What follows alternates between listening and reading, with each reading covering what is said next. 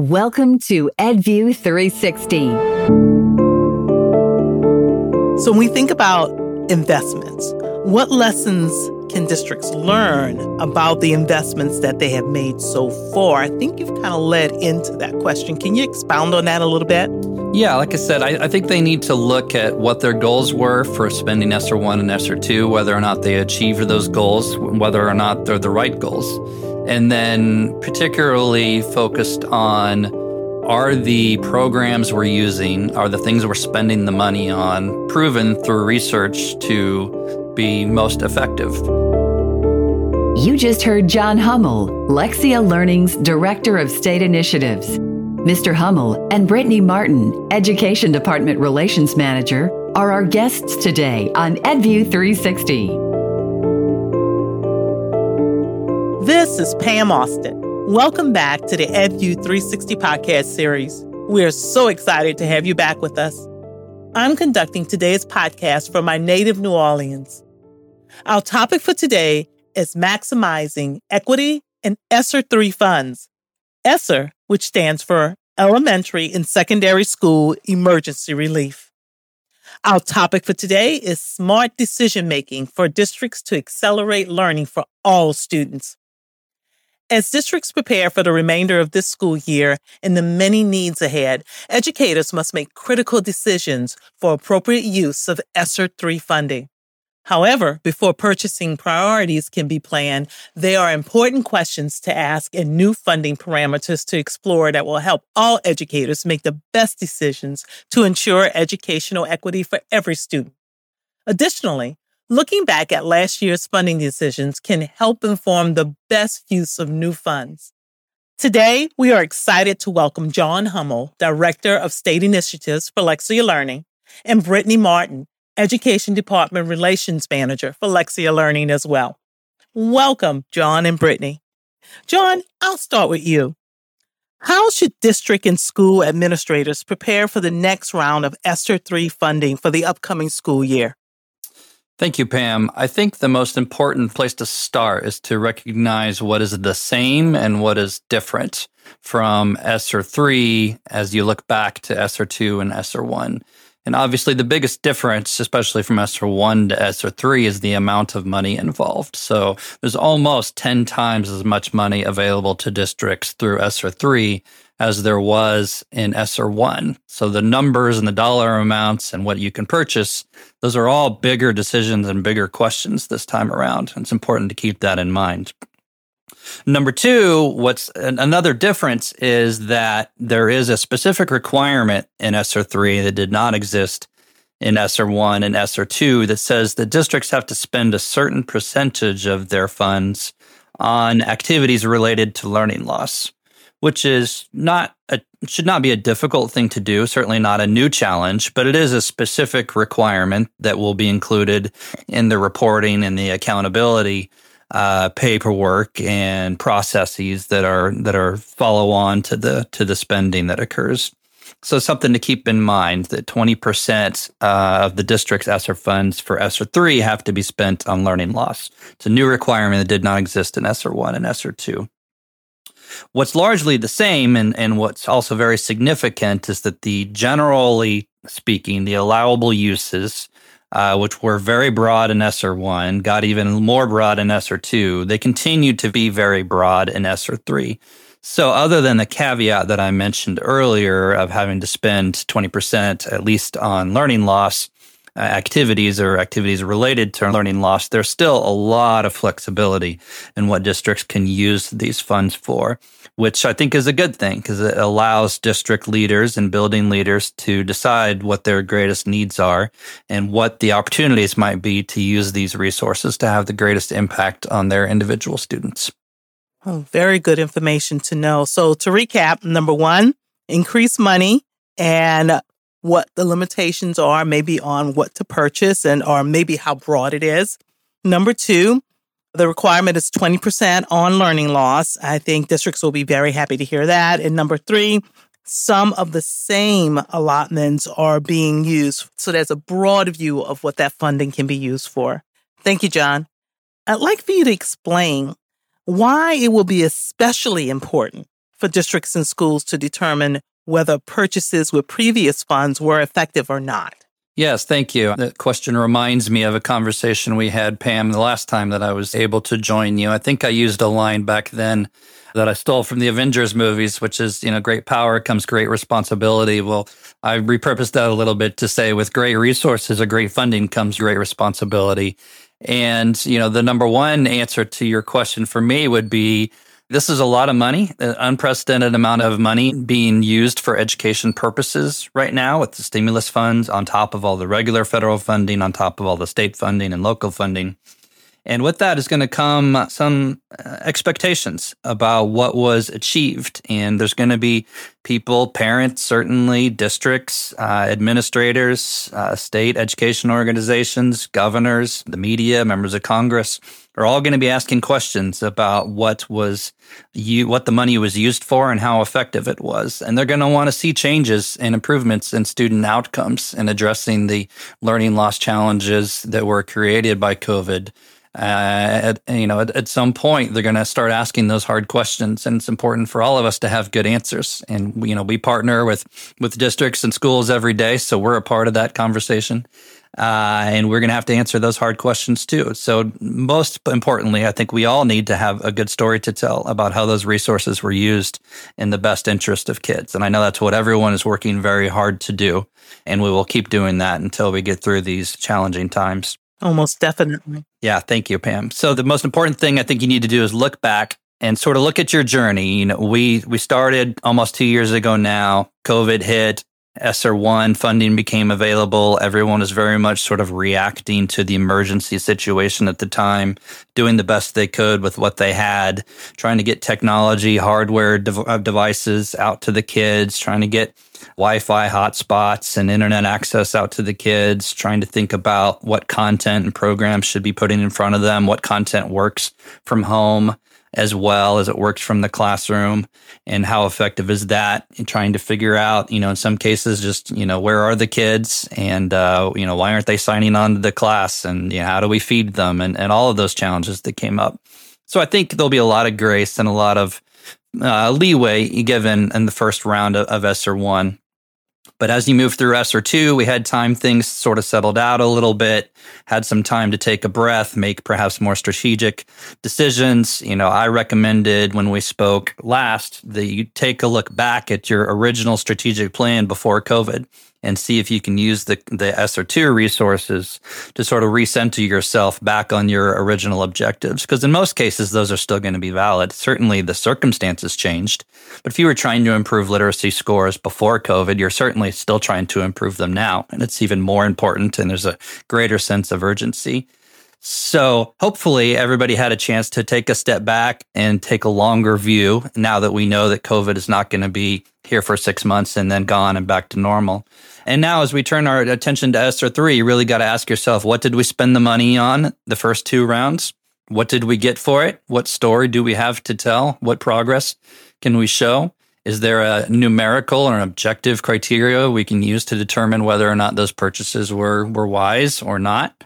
Perhaps your goal in ESSER 1 and ESSER 2 was to get to a one-to-one situation with devices and students. And if you've done that, certainly that's a measurable goal that you've achieved, and that's great.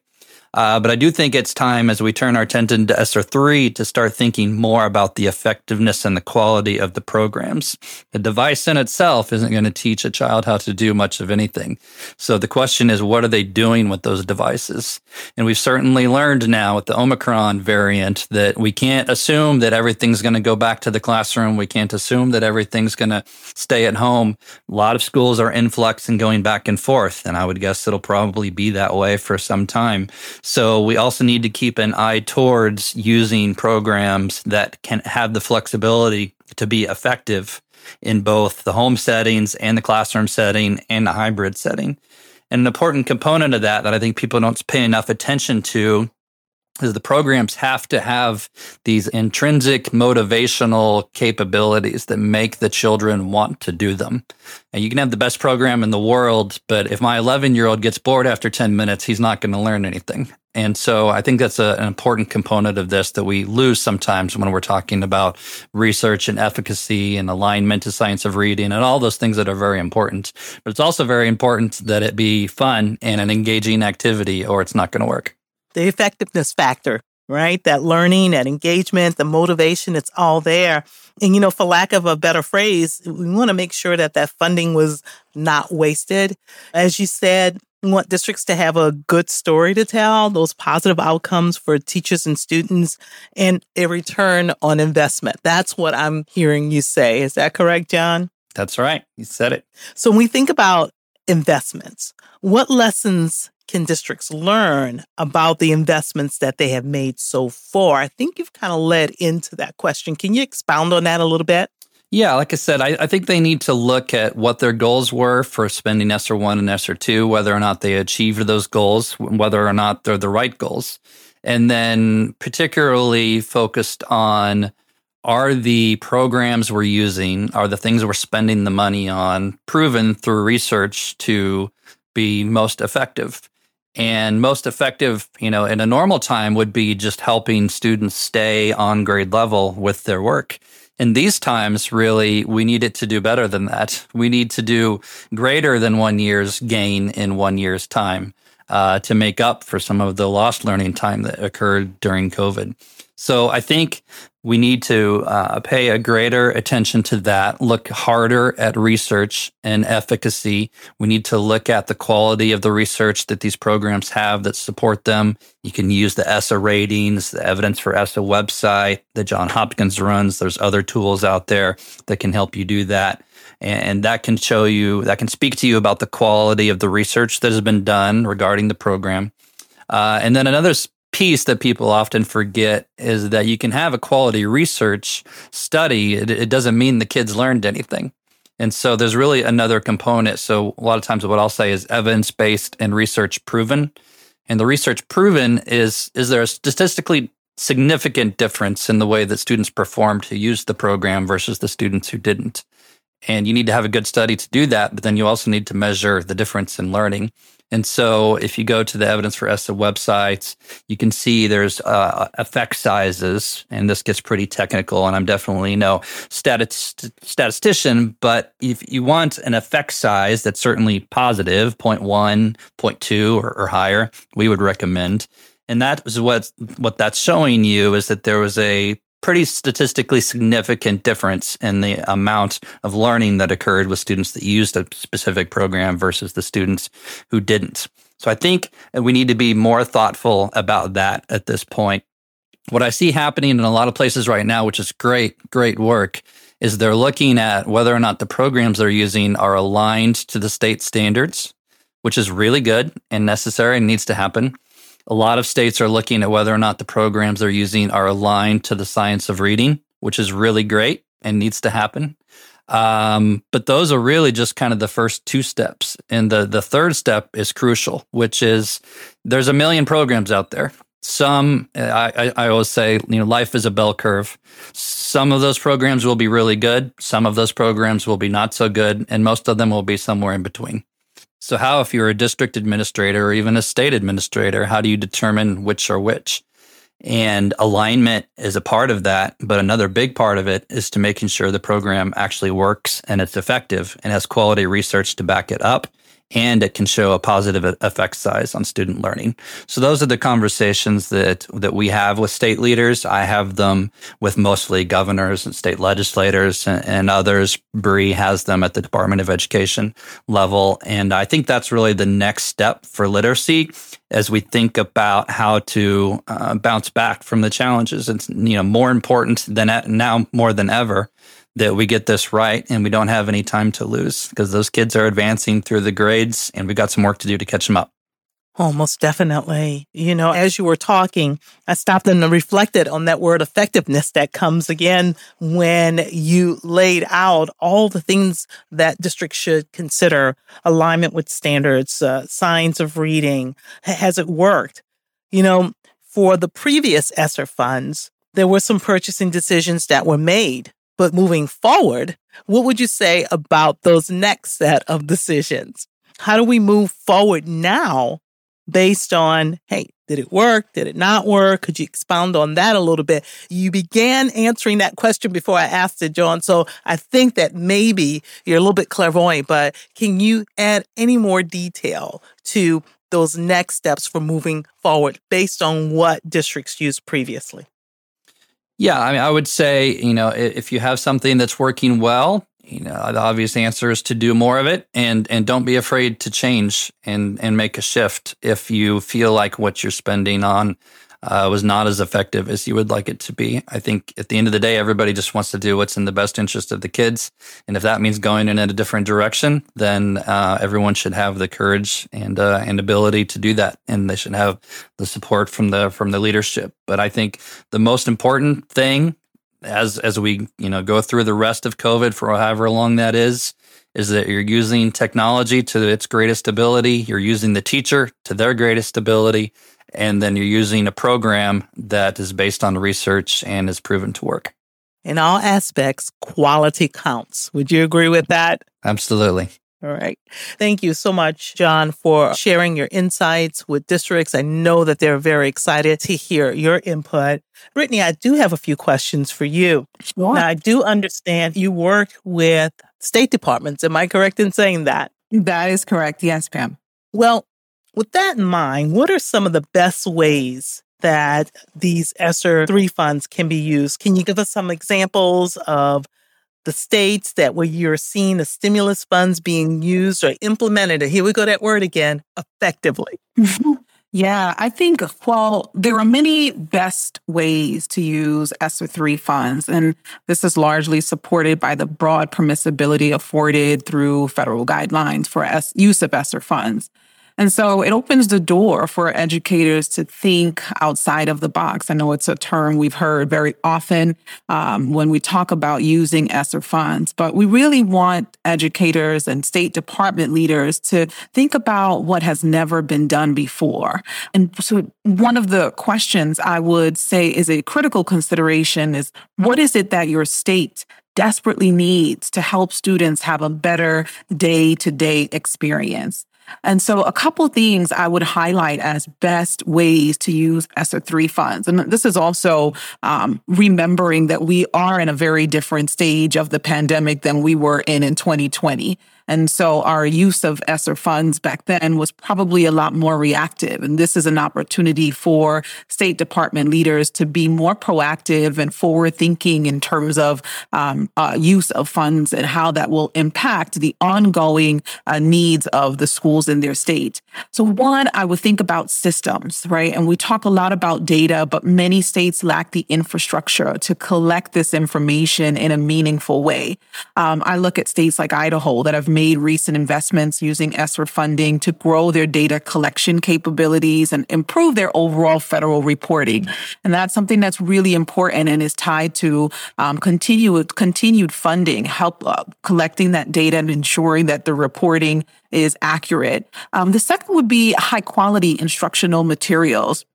If you haven't, if a state is listening now and you haven't, now is the time to really affirm the term evidence-based in your state. Define what that means in your state and district context, set policies, and invest in the tools that will ensure all students have access to the highest quality resources.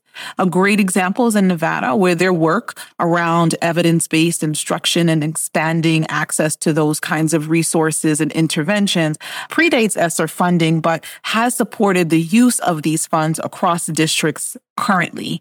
Another area was recruitment and retention of teachers. Ensuring that teachers have the tools and the training they need is crucial during this time.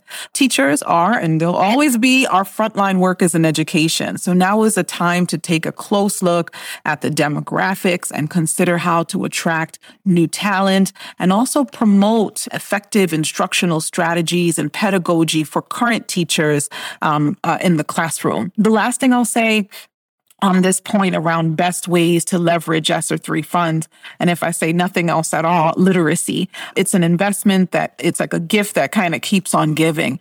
It'll last a lifetime. When students really struggle with reading, they struggle in all subjects. And there's consequences of this. There are long-term implications for their life outcomes. And so right now, especially with the impact of interrupted learning on our earliest learners, if we really want to ensure that they have the opportunity to progress through their K-12 journey, it is important that we educators invest in ESSER funding to address those literacy issues. These will not only help with our immediate needs, but they'll close those opportunity gaps. They'll diversify student makeup in special programs like career and technical education and advanced placement courses, and certainly increase graduation rates. So these are all really great ways to invest ESSER 3 funds by being proactive and keeping our eye towards the future and what students and teachers really need.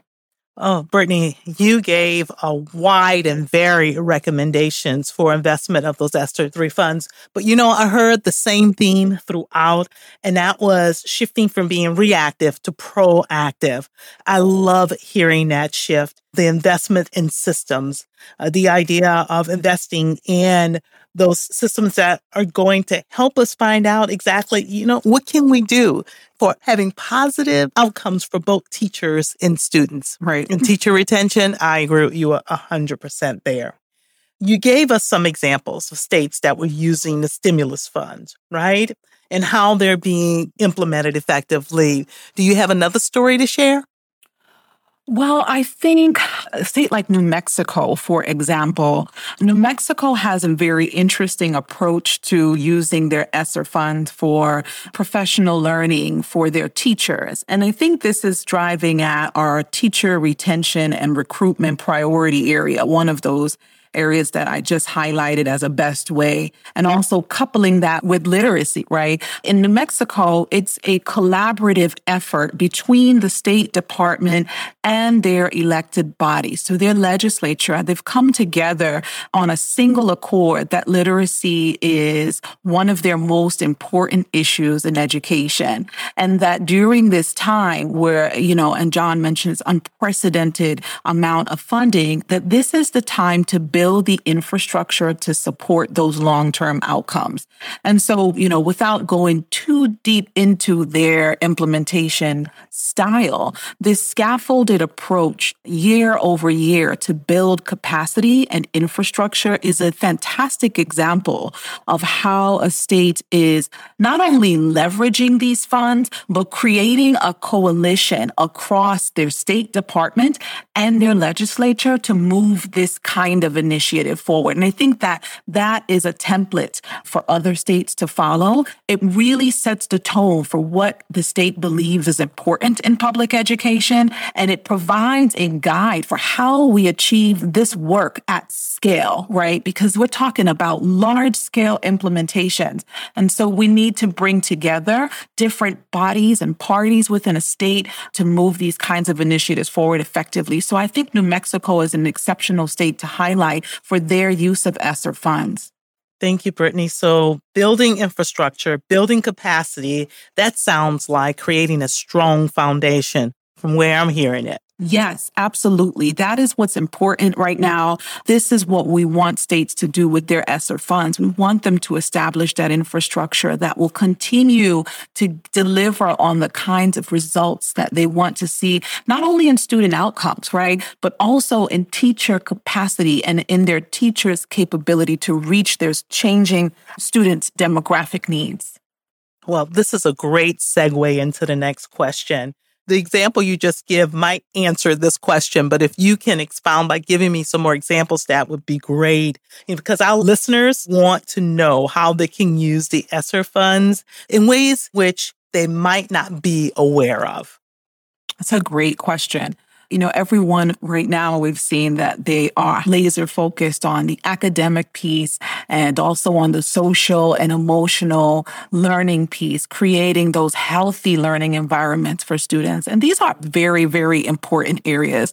I'll say that I think human capital investments and evaluation are areas that are less explored, but are very much so important. Again, we want to think outside of the box and about what we can do to improve the way students and communities experience the education system. So thinking from a systems level approach, human capital investments, ESSER funds are allocable for those purposes. And similarly for evaluation, right? This is another wise investment choice because there will come a time when we have to look back and quantify the impact of our funding decisions today. And oftentimes the fiscal capacity of states and or districts to do this kind of work with an external evaluator is just not there. So this is a time where we have that opportunity to allocate these funds for that purpose, to ensure that we know what works for our students within their learning context, and also to ensure that we have the administrative capacity and the instructional capacity to deliver on those results that we want to see into the future. These are some other ways that we can leverage ESSER funds. Oh, most definitely. Again, you're building that foundation in so many different ways.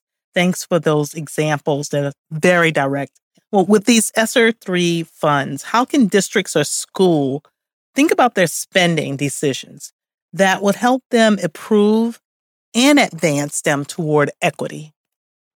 I love this question, and I love to discuss equity and how we achieve that work. How do we achieve this term, right? We hear it very often. I think one of the single most important thing that a state and district can do to improve and advance their equity trajectory is to spend the dollars on resources that work. Spend the funding on things that meet the highest level of ESSA evidence or demonstrate that a very reliable impact potential on their student community. When we talk about equity, it's important. We should also think about access to high quality resources, and particularly for students with the greatest need. Oftentimes we see that districts that don't have as high of a spending power, but have a student demographic that is very diverse and has diverse needs, they lack access to resources and also to the human capital so that they can provide their students with a quality learning experience. And so right now, when we talk about how we use these dollars to promote equity, it is imperative that we think about high quality resources and what that means in the context of our state and of our district. So I would implore district and state leaders to really think about what systems that they have in place, right? To evaluate, to understand, setting goals and priorities for ensuring that in each classroom, there's the highest level of instruction and also high quality resources that have the research behind it and also have impact on other student populations. So basically, it's understanding what teachers and students need and differentiating accordingly. Absolutely. And really approaching that from a strategic and very thoughtful and considerate way. Yes. Thank you. So we know that state departments also have ESSER funds. Can you talk about the distinction between district and SEA relief funding? Yes. So a state department is by nature a pass-through agency. And so their role is primarily in terms of funding, is to administer those funds to the school districts. And often they can maintain a certain percentage. The percentage will vary depending on the source of funding. And for ESSER funds, this was kept consistent. So state departments have what we refer to as a reserve, or you may hear it referred to as a set aside. And with these dollars, the states can really look at the overall needs of the state and address those needs through this state set aside. Now, for ESSER 1 and for ESSER 2, it was an option for the states to maintain that reserve. We saw states like California completely allocate all of their funding to school districts. And so they did not maintain any reserve. But we also saw some states that used their reserve funding to provide relief funding to districts that did not qualify for Title I. And so they were not allocated ESSER funds.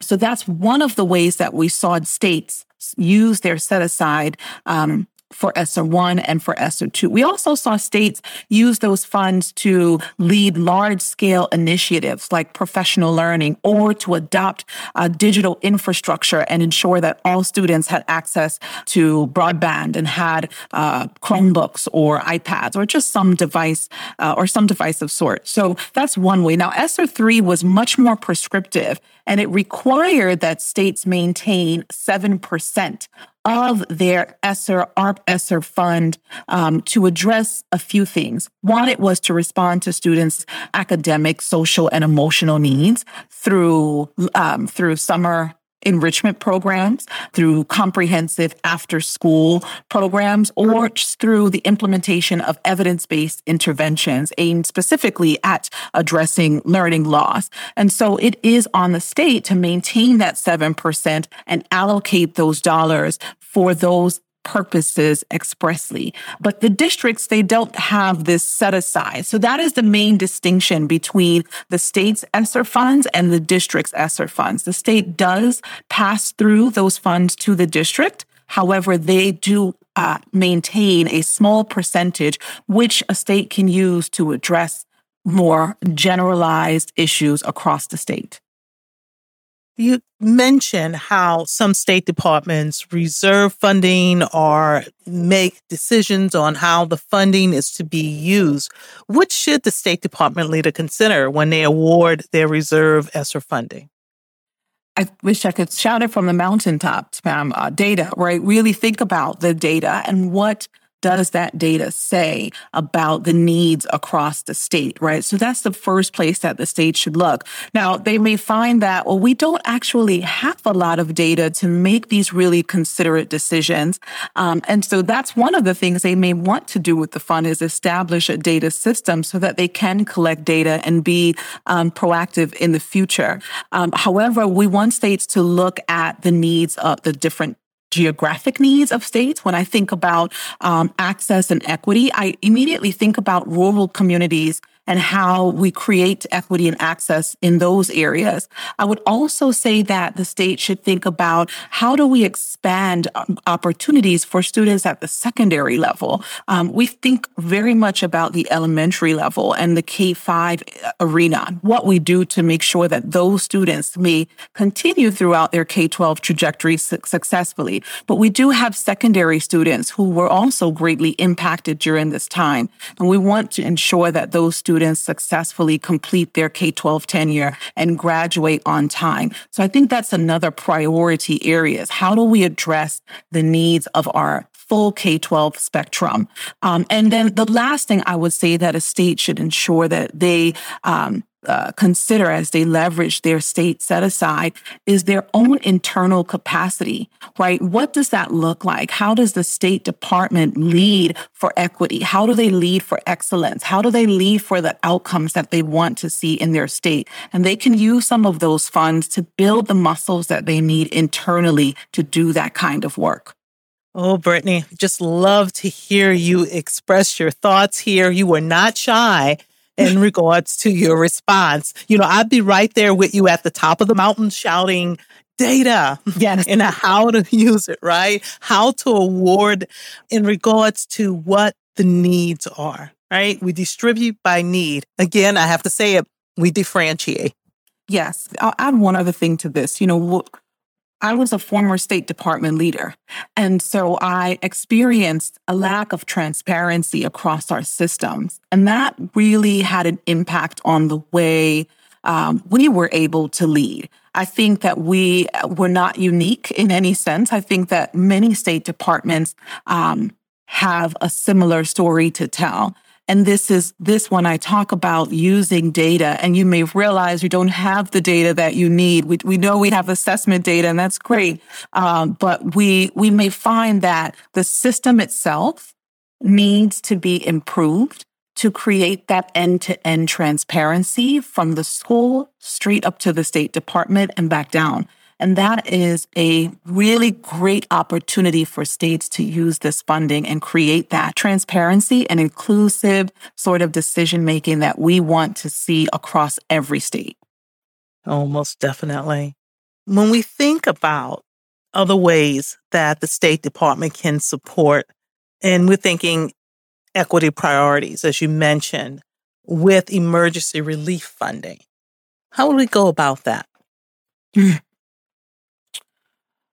Well, I think first, when we talk about equity, sometimes we go straight to racial and ethnic makeups, but there are so many other components that help us to create an equitable system that provides opportunities for all students and that ensures that the community, their families can participate in that journey. That's very important. I think one, I alluded to this in a previous response. The State Department should consider how to support school districts that have not received relief funding due to their Title I status, and just ensure that that level playing field we want to achieve is attainable for all school districts, because these districts have also felt the impact of interrupted learning. And if they weren't before, they're also facing issues with student outcomes. In the spirit of supporting equity, the State Department leaders should also think about the needs of all districts and help them to meet those needs.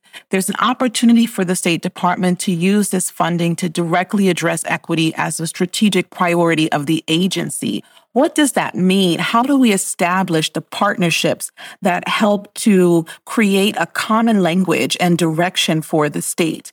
I know, in Nevada, for example, the Nevada Department of Education, they established a partnership with an organization, and they really were able to think through what equity meant in the state. They were able to establish commitments to racial and social justice and build this sort of a language around equity that did not exist before. And so this is one of the ways that we can support equity priorities, right? We want to think about those partnerships. The State Department wants to think about the partnerships that will help them to build that common language, establish a real definition for equity in your state, and craft that trajectory. What is it that you want to achieve? What are those benchmarks? It will be different for every state because every state has its own unique challenges and its own unique context for teaching and learning. And that has to be addressed in the way you design that trajectory. I think those partnerships can really help a State Department to take a step back from their administrative space and think about what their duty is. We are all educators. Some of us move out of the classroom and go on to do other things in administration, but we still wear that cap of being an educator. And there is sometimes a need for us to step into that space again. Think about the student, think about the classroom, what it is that the student really needs, and create that safe and respectful learning environment based on what we identify in our own unique context. I have to say, Brittany, once that education cap is earned, it's never removed. I have to agree with you there. It never goes away. You are so right, Pam. It never goes away. The idea of the strategic priorities for each state, dare I say, using the data to really understand what the needs are in the districts, provide those opportunities and level those playing fields, as you said. Thank you so much. Both Brittany and John, you provided our listeners with a lot of wonderful information, some things to reflect on when we are considering those ESSER III funds. Thank you for joining us for our EDView 360 today. It's been a pleasure visiting with you. Tell us where we can learn more about high-quality instructional resources. Absolutely. Thank you all so much for joining us. And thank you, Pam, for exceptional facilitation of this conversation. If you want to learn more, I encourage you to visit our website, www.voyagersopris.com, and you'll find a wealth of information on what our product portfolio looks like, our services, and how we can support your state and your district with leveraging these funds effectively. Thank you. This is Pam Austin, bringing the best thought leaders in education directly to you. This has been an EDView 360 podcast. For additional thought-provoking discussions, sign up for our blog, webinar, and podcast series at voyagersopris.com/EDView360. If you enjoyed the show, we'd love a 5-star review wherever you listen to podcasts and to help other people like you find our show. Thank you.